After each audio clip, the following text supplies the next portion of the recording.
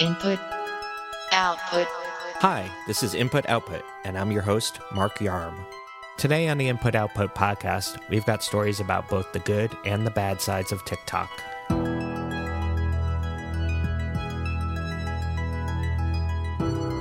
Lots of parties, including the US government, have expressed privacy concerns about TikTok, the social network run by Chinese company ByteDance.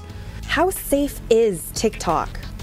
Jennifer Lopez, Elizabeth Warren, and the cast of High School Musical are just some of the famous faces having a blast on the video sharing app. But are all these fun dances, challenges, and pranks as harmless as they sound? There are serious things that we need to consider about the app. Recently, a Redditor by the name of Bangor LOL claimed to have reverse engineered the app and found it to be, quote, a data collection service that is thinly veiled as a social network, unquote. News editor Matt Willey wrote about this claim for InputMag.com. Here's Matt reading an excerpt from his piece. Existing on the internet in 2020 is to accept that, at least some of the time, your data is being tracked and utilized by tech companies. Just about every app and website is guilty of it. But as this Reddit post points out, none of the other popular social networking apps track their users to quite the extent that TikTok does. Welcome back to the show, Matt. Thanks, Mark. What did this Reddit user Bangor LOL find exactly? Basically, this Reddit user took some time to really look at the coding in TikTok's app and found that it's really collecting a lot of user information. So this Reddit user was not able to find out whether or not this information was being collected in a database or how it was being used, but found that TikTok was recording everything from phone hardware information, network information like your IP address. Sometimes it was using the device's GPS signal and even detecting other installed apps on your phone. How does this compare with other social networks like Facebook? So according to this Reddit user, Facebook, Instagram, Twitter, all of these apps are tracking user information. So things like phone hardware information and IP address, those are pretty standard, but TikTok goes a lot further than those other apps. So things like your MAC address, your Wi-Fi access point name, anything like that, that's not typical of a social networking app to track. So that's really where it becomes concerning. This Redditor isn't the first person to raise the alarm about TikTok. No, not by far, actually. And this is something that even the US government has been very wary about for about a year now, a year and a half almost. Wildly popular app, which is owned by a Chinese company, is reportedly under federal investigation. The U.S. government reportedly launching a national security review of the company's data collection and censorship practices, amid concerns that users' personal data could be accessible to foreign governments.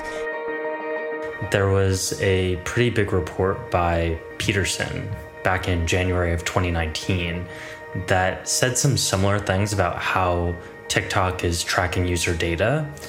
And since then, there have been multiple reports by all kinds of publications, and they've all kind of dead-ended because there's really very little evidence to back them up. So it's an ongoing concern that a lot of people have raised, but nobody's really been able to prove anything yet. You do point out in your piece that Bangor LOL's findings should be taken with a grain of salt, though, right? Right, yeah. The thing that you have to really think about here is that even though this poster really seems to know what they're talking about, they're also saying that all of the files that back up these claims have since been lost. They're claiming a motherboard failure, but it's really just not clear why we don't have more information to back up these claims. So it is really important to just note that this could all be nothing.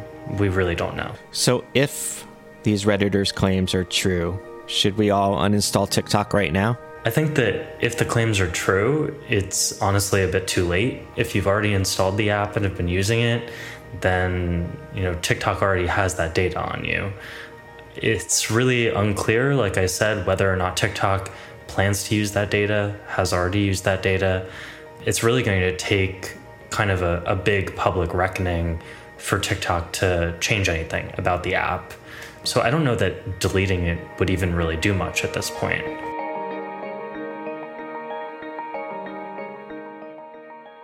You can follow Matt on Twitter @DogZaddy. Now on to today's second story. Like many people in their 20s, writer Daisy Everingham downloaded TikTok for a laugh. Soon enough, she found lesbian TikTok and was hooked. Daisy recently wrote about this joyful community for InputMag.com. Here she is reading an excerpt from her piece. Scroll through the lesbian hashtag and you're met with video after video featuring the infamous eyebrow slit, the oversized shirt, and lip biting very close to the camera. If you know what you're looking for, classic lesbian TikTok content is not hard to identify, and the creators are very much aware of this, making fun of that fact in videos like how to make a TikTok lesbian in 4 steps. Welcome to the show, Daisy. Hi, it's nice to be here, thanks. So how did you get into lesbian TikTok? So, like a lot of us, when this whole lockdown started, I just downloaded TikTok for a laugh. And before I knew it, the algorithm had thrown lesbian TikTok onto my For You page, and I got a bit stuck in a hole of scrolling. Yeah. What is the appeal of lesbian TikTok? It's generally very funny. I got 3 looks, and that's it. Got a 12-year-old boy, 12-year-old boy, and a 12-year-old boy. I think it was nice to go on there and see people making jokes that I understood, that felt like they were from a niche that I understood. And yeah, I think especially at the moment, it was being in my parents' home, it was nice to see queer women doing their thing on social media. Is there a more serious side to lesbian TikTok? Yeah, I would say there was a serious side in the fact that there's lots of kind of protesty videos on there, kind of lots of people talking about the links between being a lesbian and being queer and kind of being black or being POC. And then there's also quite a lot about just standing up to homophobia and kind of helping younger kids through that. So in the piece, you pointed out that the lesbian TikTok community is pretty homogeneous. It's a bit of an odd space because everyone's very white. They're often very slim. They nearly all seem to have the same hair and wear the same clothes. I don't know. It doesn't really reflect the real life lesbian community, if you want, outside of TikTok. And the eye slit is a very popular thing. Can you explain to the listener what that is? Yeah. Yeah, I mean, I've never seen this before until I went on lesbian TikTok. But yeah, it's like having a slit in your eyebrows that you kind of shave out.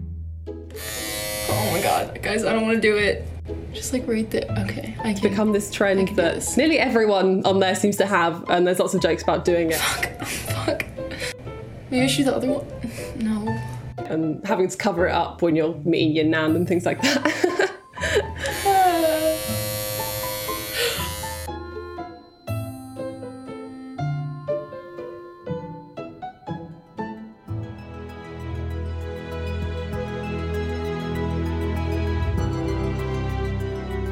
You can follow Daisy on Twitter @DXISY_E,